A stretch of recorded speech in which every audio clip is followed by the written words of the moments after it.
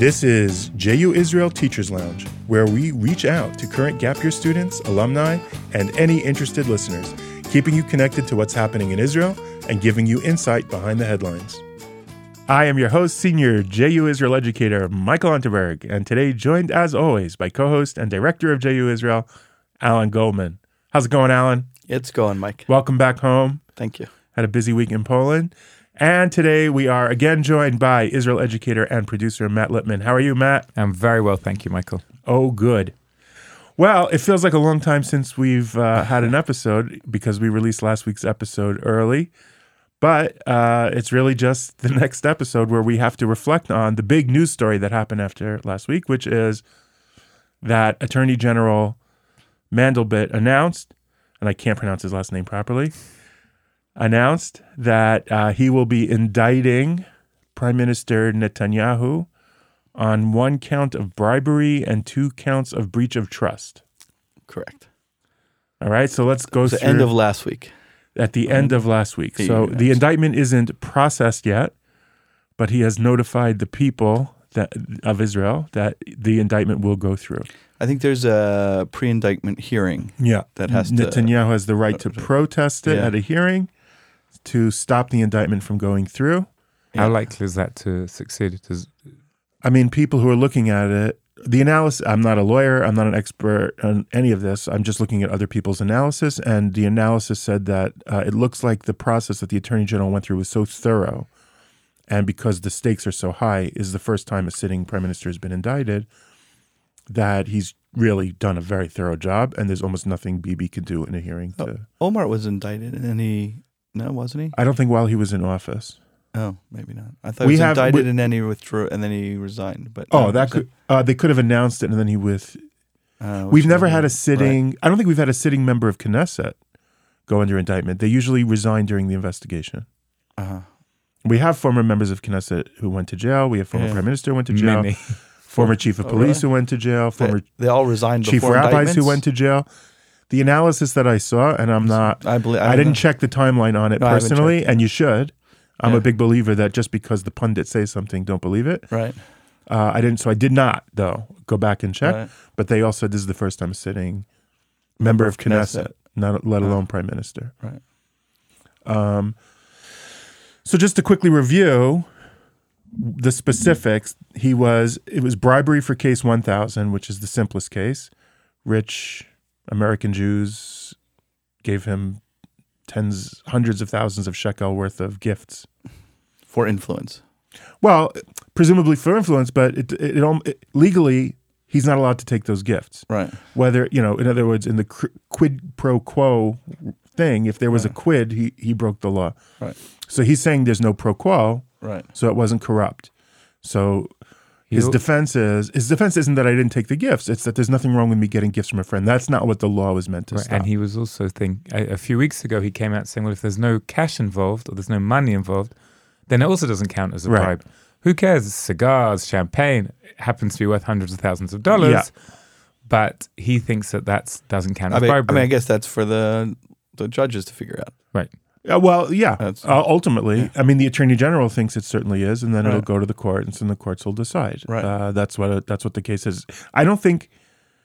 Okay, so that's case 1000. Mm-hmm. Then there's case 2000, is him offering to, and I think they have him on tape for this, offering to the head of Yediot Achronot that he will reduce the circulation of Yisrael Hayom, a competing newspaper paid for by Sheldon Adelson in the States, in return for better coverage in Yediot Achronot. And that is, Mandelblit, it says that's breach of trust with the Israeli people, which Bibi says isn't breach of trust. Because nothing ever happened with it. Yeah, we never did it.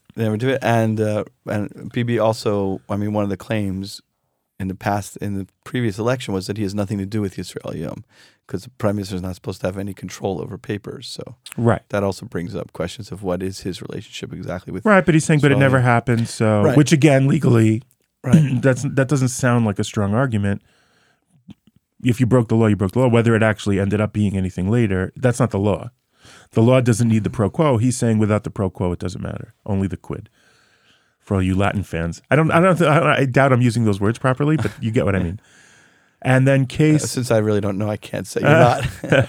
case 3000 really didn't apply to him specifically, just his. So let's skip it for now. We can skip it, but there are question marks as to why it doesn't apply to him. But whatever, we can skip it. Let's leave it. Certainly, the Attorney General didn't say he's going to be indicted for it. And then case 4000 is the one that confuses me by far the most, even though they're all a little bit. I guess case 1000 isn't so confusing. People gave him a bunch of stuff that breaks the law. Okay, he's saying it shouldn't matter. Got it. Case 2000 is a little more complicated because he's offering to cut circulation.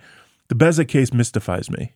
It's also for better coverage on Walla News. Yeah. And he's going to make a bunch of deals to Bezic to make their job easier so they can make more money using the government. Well, I think... now also stopping... it was a regulatory thing. It was he was stopping the breaking up of the monopoly. Right. Mm-hmm. Which provides Bezic with more opportunity then to make more money. Because Bezic has control over... Bezic has control over infrastructure because it was the only phone company until deregulation came along. Mm-hmm. So they have a lot of control over the infrastructure itself.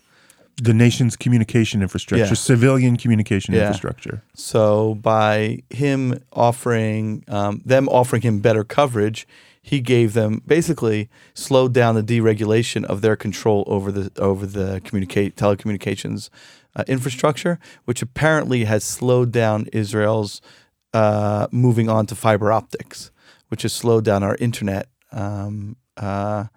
Bezic doesn't have to rush to improve our civilian communications network because the pressure's off them. Right, and because it would cost millions and millions of dollars in replacing with fiber optics, and then it will open up to other companies. It's problematic for Bezic's own pocket, you could say. So it's him trading favors to a business for political. For good coverage, for political advantage to himself. The guy who owns Walla also owns, like the controlling, not really owns because they're big companies, but the guy who controls Walla controls Bezic stocks also. Yeah, so you have a prime minister and actively trying to change the coverage of him in the press. Yeah, in exchange for. Now the charge, I don't think a more profitable system to stay in place for a certain company to allow a basic monopoly. Right. And the breach of trust is trading advantageous regulations in the Knesset for political advantage for himself. Right. Yes, but it's also a breach of trust because it stops the public getting improved services. So whereas the public would benefit from higher internet speeds and better infrastructure that may have come into effect if... Yeah, but I don't think that's illegal. Well, it's a breach of trust. In other words, so then vote him out. Why is that? No, the breach of trust, I think. Yeah. What do you mean? The fact that we have slower internet than we should isn't a crime. And if a politician says, I would rather keep that process going slowly, he's allowed to do that. And you might vote him or his party out of office. It's just that he's using that for a political favor. Also, you may not be aware of that. So I'll give you a crazy example. Was the other day I had to phone the internet company, funnily enough. And for people who are listening who don't know, in Israel, in order to have working internet in your home, you need two suppliers. You need one for that's called the supplier and one that's called infrastructure. Nobody has ever been able to successfully explain to me why I'm paying two fees to two separate companies. Because Bezic controls the infrastructure. Right. Okay. That's why it's very simple. But there are other companies that also offer infrastructure, like HOT, for example, offer either one or the other or both services. Well, one is giving you. It's a little bit of a hardware-software sort of difference. One of them is giving you the physical connection, and then one is supplying the internet service. Okay, which it's actually supposed to help you because it's supposed to mean that you're not locked into one provider. Right. That's the idea. I actually use Bezic for both. There's Bezic, but then there's Bezic International, which is supposedly a different company. So when I called a couple of the internet companies, they asked me for my specific address. They said, not just your city, but what's your street address? Because the internet speeds are so different from street to street because of the way the infrastructure has not yet been improved. And then they promised me, but when it finally comes to your street, you'll get it for free, the 5 million megabyte speed. But the infrastructure seems very backwards in the fact that my neighbor 2 streets away is getting an improved service than what I can get. Right, but you can complain about that. Look, there's a lot of potholes in Israel, right? Mm-hmm. I've had more flat tires in 7 years of Israeli car ownership than I did in 18 years of American car ownership. That's because you're in Cleveland, but go to New York and it would have been a whole different story. But that's it. In other words, government could be bad at giving you services, and the country could be bad at giving you internet services. The problem is that we're the startup nation. Well, it's embarrassing. I mean, look, that's always been an Israeli problem. I remember coming to Israel in the 80s and not being able to get a good orange, but being able to go home to New York and get these great Jaffa oranges. And like, why are you exporting all your good stuff and then in Israel having your garbage? Though there was an article in Times of Israel a couple weeks ago claiming, when all this was coming out, claiming that it's actually hurting Israel's R&D. Of course. We're an internet-based world at this point, and so slowing that down. But I'm saying you could complain. There's lots of things. Housing prices are too high. There's lots of things you can complain. Let's talk about that. You can complain politically about a lot of things that are behind what they should be in Israel, right? There's for an economy that's chugging along, thank God, pretty well, the index of how much you make versus consumer goods cost is terrible in Israel. So it's very hard to be middle class or poor in Israel. Well, it's easier to be poor. Well, the advantage to poor is you can get state help, but if middle class is extremely hard. So I'd still rather be middle class than poor. I would too. Yeah. I would prefer not to be poor. Yes. In almost any circumstance. But I'm going out on a limb on that crazy political position. It's not. In other words, it's not that anyone can argue that the Likud is not doing a good job keeping Israel up where it should be. The issue is that he's willing to trade that in return for a political favor. Right, of course. That's where people lose faith in him, and that's why it's called breach of trust. I'm not sure. I think it's a specific crime. I don't think. No, I know it's a specific crime, but I'm saying, like, if it would have been, as you say, that the internet speeds are slow, okay, we would have sucked that up and dealt with it. No. You vote for somebody else. Or that's the option. But if it's happening because it's to somebody else's advantage and you don't even know about it, right? Then you're not allowed to do that. Right. A politician isn't allowed to do that. You're not allowed to trade favors. Right. You can favors. Now, open lobbying. By the way, because even if it actually increased our internet, you're not allowed to trade favors. Right. So it's nothing to do with whether we get it better or worse. You're not allowed to trade favors. Right, exactly. If it made our life 1,000 times better, it doesn't matter. You're not allowed to secretly trade favors. That's the issue. And in particular for news coverage where you're crossing the line between the government and a free press. You're eroding what a free press is supposed to be, which is completely outside and untouched by the government. So you could understand in a democracy how that's a corruptive element, where prime ministers are trading for how journalists cover him is scary. Yep. Yeah. Is scary. Look, there's right. I mean, and that's what Bibi has been, one of his ongoing underlying themes is the press is out to get him. And that's not just now under this, always. He's always been, the press is out to get me. And here it's his defense. The press is part of a vast left-wing conspiracy. It's left-wing politicians together with all the media outlets. Right. They are out to get me. I do things that are completely normal and within the bounds of normal politics. This kind of wheeling and dealing is perfectly normal. Getting, 100,000 shekel worth of cigars is just between buddies, doesn't mean anything. It's money up in smoke. Sorry, had to make the joke. You should be sorry. Yeah, really. If we had a hook, you'd be done. But and if it ends up that the people who gave me the gifts end up getting tax laws that are to their benefit, that has nothing to do with it. You can't blame me for that. But his argument is this is just what politics is, and everybody on the left, together with the media, are part of a conspiracy to frame it to hurt me politically because I'm doing such an amazing job and helping Israel. You can't defeat me politically, so they have to undermine me with this, with these shaded lies of what's completely really innocent, and the people will know it and stand by me. Well, I think it's important to point out that part of his election campaign is also based on exactly what Michael's talking about this idea of putting question marks over the press. Because he has a poster that right now has a picture of 4 major journalists who've been instrumental in uncovering some of these charges against him. And it says something, the translation goes something, they won't decide as pictures of journalists, you will decide. Right. They don't know what they're talking about, or they're trying to influence you unduly. Yeah. And You're the one to ultimately know Well, best. when You Alan trust says in that me. he's always done this, you don't mean implicitly. You mean explicitly. Explicitly, yeah. This is part of his political language. Yeah. This has been his political playbook from the beginning. Yeah. There's nothing new and there's nothing hinted. Right. It's Yeah. explicit. Now, But playing the role of the victim after a while gets a little bit tiring. And that's what he's doing. He He's playing worked the in role of this. victim. It worked this long. Why throw out your playbook? he's about to become, he could very like well the become Patriots. the longest the longest prime minister. He hasn't crossed the line yet. I think he has. He But I has? don't know. We have to check. I guess We have to check. But it's close. certainly, listen, nobody can say that Bibi is not a successful politician. Right. No. It's definitely worked. Or when you said before, Israel's economy is super strong. I mean, U.S. world. What is it? U.S. Eighth most world powerful in nation history. in the world. What's that? They Yeah. did their list. Israel was put as the 8th most powerful country. Whatever that means, it means something. It's a mix of different things: economy and military, and education and all those things. I think as foreign and as minister, a he's made all sorts of inroads with smaller nations all across the country, Africa, all across and the Asia. world. Yeah, All across the Africa, world. Asia, Eastern Europe. Yeah, Middle East. He has The Middle East.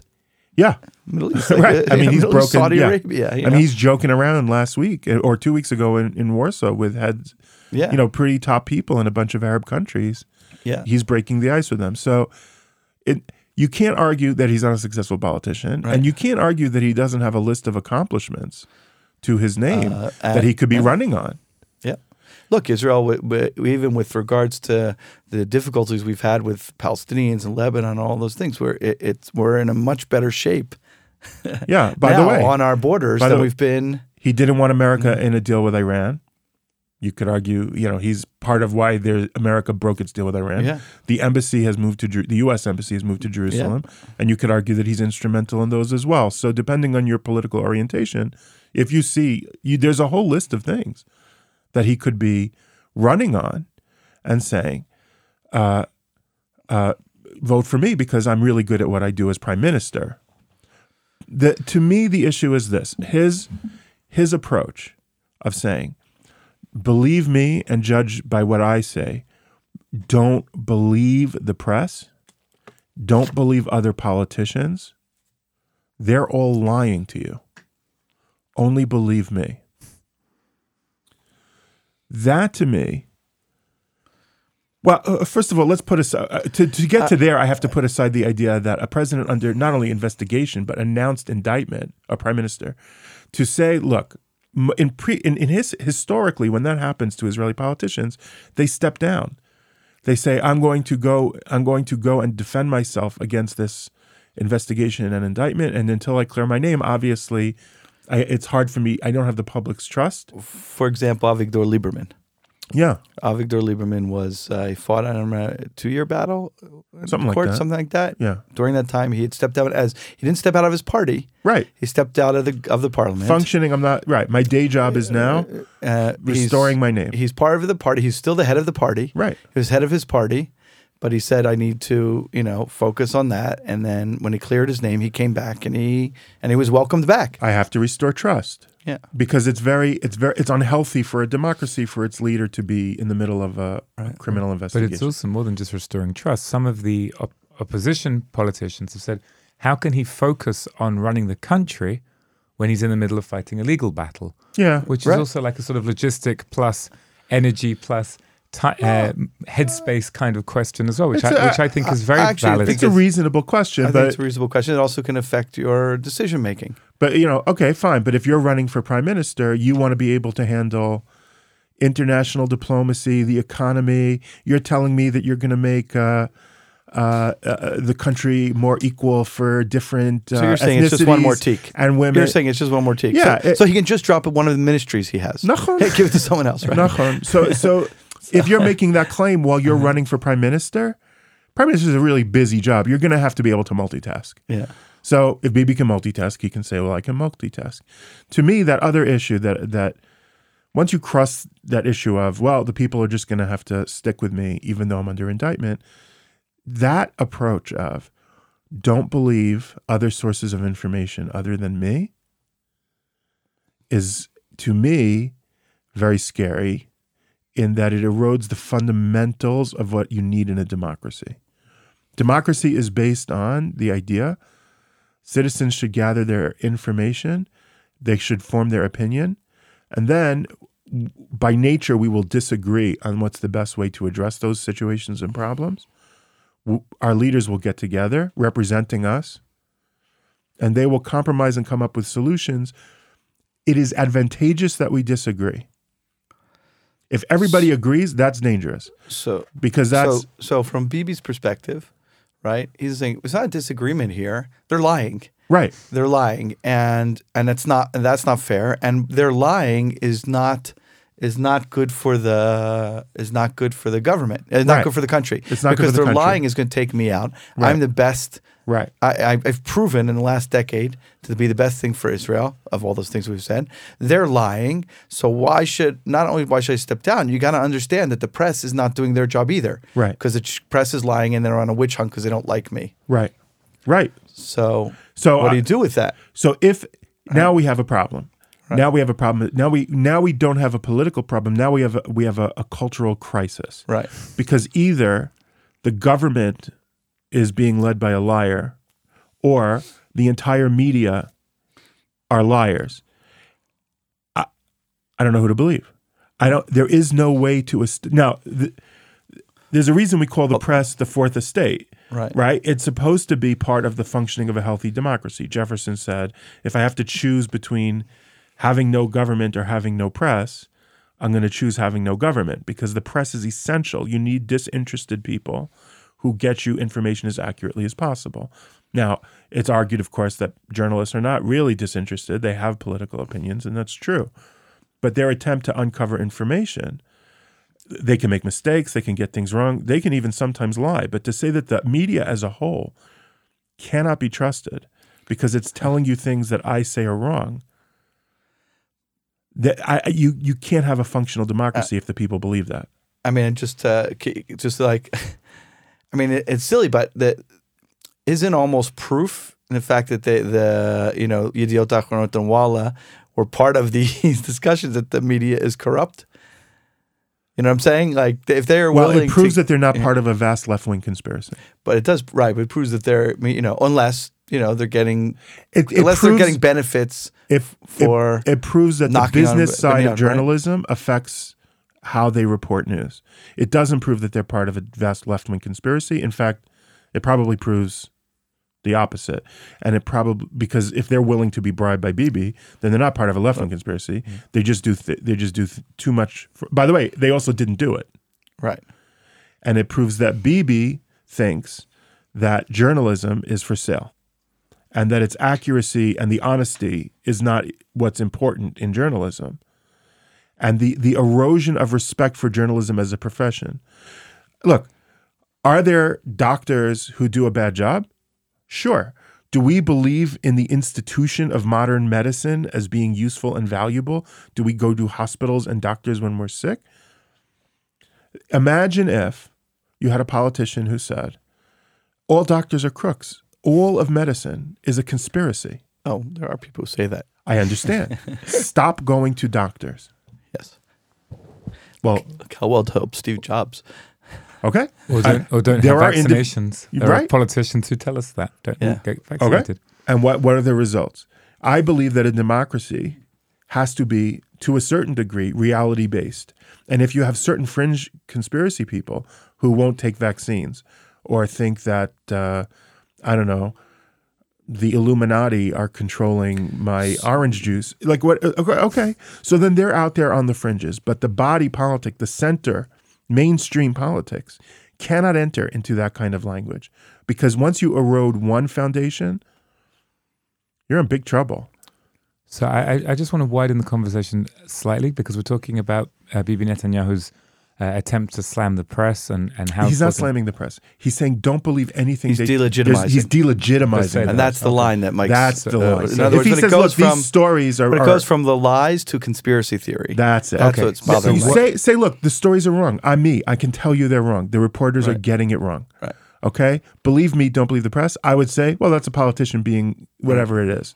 When he says there's a conspiracy out to get me, and they're intentionally lying to destroy my political career because they hate me, you've just delegitimized the entire endeavor of journalism. Okay, so what he's also trying to do is, if we extend that, he's delegitimizing also the process of what's supposed to be like the judiciary, the kind of like the checks and balances. He's also doing that. We haven't mentioned that yet, but the way that he's come out against the prosecutors and the people who've been working on his case. Well, that's not the judiciary, but yeah. But like the law enforcement. Okay, the way he's been coming legal out against system. them is crazy. The things he's been saying about them, about the Attorney General and about his team and about the investigators and about the police force and everybody who's been working on these cases, 1, 2, He's and 4,000. eroding. Now, how successful he is at it is we'll see, but he is attempting to erode public trust in the institutions of journalism and law enforcement in the state of Israel. He's trying to make members of democracy believe that the institutions that create our society don't work and are run by malign actors. By the way, he's not the only one. If we look a little bit back at the other high profile politicians who have been convicted in Israel, so they did the same thing. If you look back at Aryeh Deri, right, the chant was "Who's Zakai? Who's Zakai? Who's Zakai?" After he was convicted, he's innocent, and going into jail, was screaming, "He's innocent! He's innocent! He's innocent!" And the delegitimization of the courts, and they're just out to get him because he was Sephardi. Same thing with Moshe Katsav, who was the president, who was put in prison for rape and other sexual misconduct.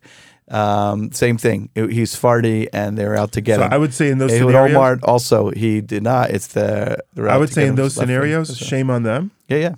Less dangerous to society, because if the head of Shas is saying it, that's a really specific faction that really kind of doesn't believe in.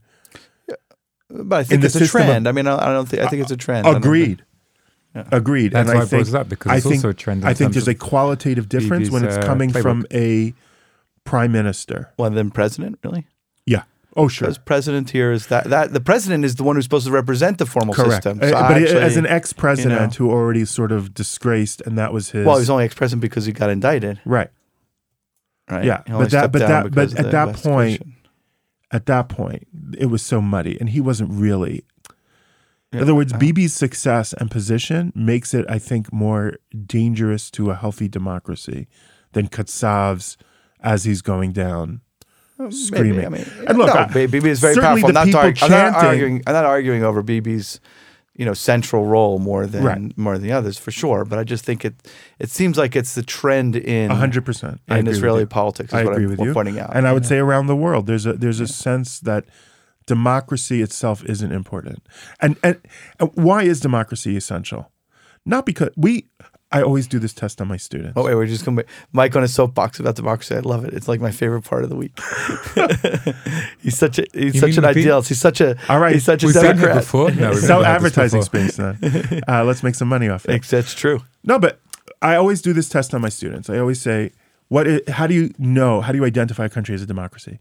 And 9 out of 10 students, more than really, say if they have free elections. Right. And I say, okay, Iran, by all international accounts, has free elections for president. Is it a democracy?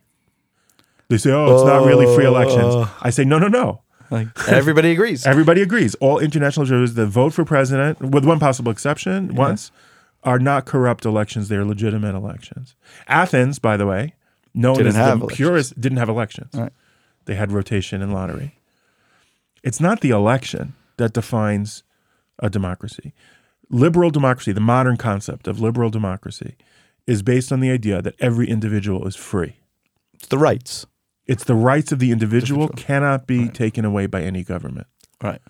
Government exists by the will and the right to serve the people. And to protect the people's rights. Now, for that reason, almost all democracies choose their leaders by voting. Right. Because we can hire and fire our leaders if they don't do what we want.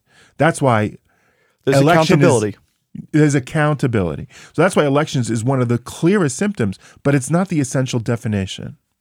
When you take that away and you give that to any political party, when one party becomes the government and you erode the institution, you have endangered the liberty of all of its citizens. This is why, by the way, George Washington resigned after 2 terms. And people, it's hard for us to picture. He is the only president that the United States under the Constitution had ever had. And people were freaking out. What's going to happen? And he said that this is why I'm resigning after 2 terms. Because you think it's about me.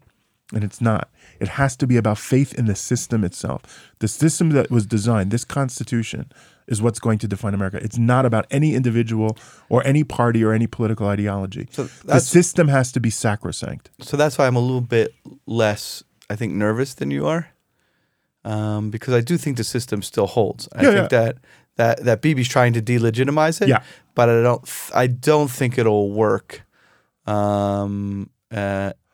It may take another piece out of it, but I think it's still strong. In fact, that he's gonna go on trial, right? And if he's convicted, he will, get the proper punishment. There's not gonna be a coup here or anything like that. So I agree.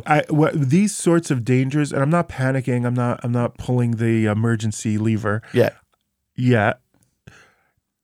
The problem is it's the frog where the temperature goes up. Right. These things get eroded, chip, until there is a lack of faith in the system. And so it's nowhere near, I don't think it's anywhere near crisis point at this point. But to me, that's a failure of leadership. That is... Oh, there you go. And that is the main problem, I think, with Bibi. Bibi, who is seen as this great leader and has put himself... I think he has done a great deal of a great leader. Again, is not... I don't think anybody could argue with his resume. Is not putting the country before his own personal needs. And that's a lack of leadership. That's a fallacy in leadership. When you put yourself... That is exactly the exact opposite of your George Washington example. Right. When you put yourself and your own needs in front of the country... Then you're... Well, that's again the argument of him going to defend himself and holding on to the premiership. People are saying that's not putting the country first. Put the country first. I think I can understand a politician getting to the point where they think, they confuse their own good with the good of the state. Correct. Where because I'm right and my opponents are wrong, if they take control, I'm the only one. The whole country's in danger, so I can't release. I'll do whatever I can by hook or by crook. Right. Look, there's the Talmudic story which is probably ahistorical during the Second Temple period. Well, there's no historical evidence for it, but it tells you how the rabbis of the Talmud understood the Second Temple development. That when the Romans were outside the gates of Jerusalem, there was a debate in Jerusalem. Do we go out and fight them? Do we surrender to them? Or do we stay in the walls and wait out the siege and see what happens? And according to the rabbi's version of this event, they took a vote and the most people favored wait and see. Right. Which actually psychologically makes a lot of sense on how people do things. Let's not choose either extreme. Let's go down the middle course. Right. They woke up the next morning and all of the food storage was burned. Forcing either surrender or fight. Trying to do the audio back here. Thank you, I think. So now let's go out. So they went on and fought, and of course we know that Jerusalem was destroyed and the temple was destroyed. So the rabbis, whether that story is specifically accurate or not is irrelevant to me. The rabbis are describing that kind of political thinking, where I'm right, everybody else is wrong. They're not only wrong, they're dangerous. I'm so sure I'm right, and I'm so sure they're wrong, that they present a clear and present danger. So we have to fight today. So therefore, I will burn down. I will burn our food stuff so that we can't wait out a siege. They have no choice. Yeah, I have to force whatever the people want. I'm so sure I'm right, and that everybody else is wrong. Is exactly the kind of unacceptable political thought in a democracy. Fight your fight with 100% conviction. When you lose, step back. It's not about you. Let somebody else fight your fight. If you're so right, somebody will convince the people ultimately. And if that means we have to go through a period where the other side is in ascendance and your side, it'll balance back. That's how democracies, the people adjust. We're going to try this, we're going to try that. Right. You can't see your political future as existentially essential to your people. You have to see the other side as valid and legitimate. And that to me is the tragedy here. And I would argue it's going to be, I think it's going to tarnish his legacy. A person who could have gone, known as one of our great prime ministers, really, his list of accomplishments, whatever your political ideology is. Right, it's hard to fight with. Yeah, whether you like Ben-Gurion's policies or Begin's policies, you can agree that they were both amazing prime ministers. Iconic. You would think that holding on this long, Bibi would also enter that list. in theory, could have been on wherever Israel builds its Mount Rushmore one day. But I don't think he'll be able to because of this. That we'll have to let history be the judge. We will have to let history be the judge, which won't be done today. So when Mike writes his biography of Benjamin Netanyahu, we'll find out. Oh, I'm not a scholar. I'm an idiot. But well, I'm not an idiot. I'm a teacher. Not an idiot. Yeah. So so that can't be an idiot. But I'm not a scholar. I'm not going to write a biography. But that's just my amateur's fear for him. Sorry, dude. Sorry, BB. I know you're a big listener. Sorry to let you down like that. Well, thank you guys. Thank you, Good Mike. to have you back, Alan. Thanks, Matt. Thanks, Ben, as always. Thanks for listening. Bye-bye. Bye. Thanks so much for listening, everybody. This is the part where I remind you that we are the JU Israel Teachers Lounge podcast. And it's also the part where I ask you to subscribe, to rate and review us, and to share and recommend us in any way you can. Also, we'd love your feedback so we can respond to you on or off the podcast. Thanks so much for listening, guys.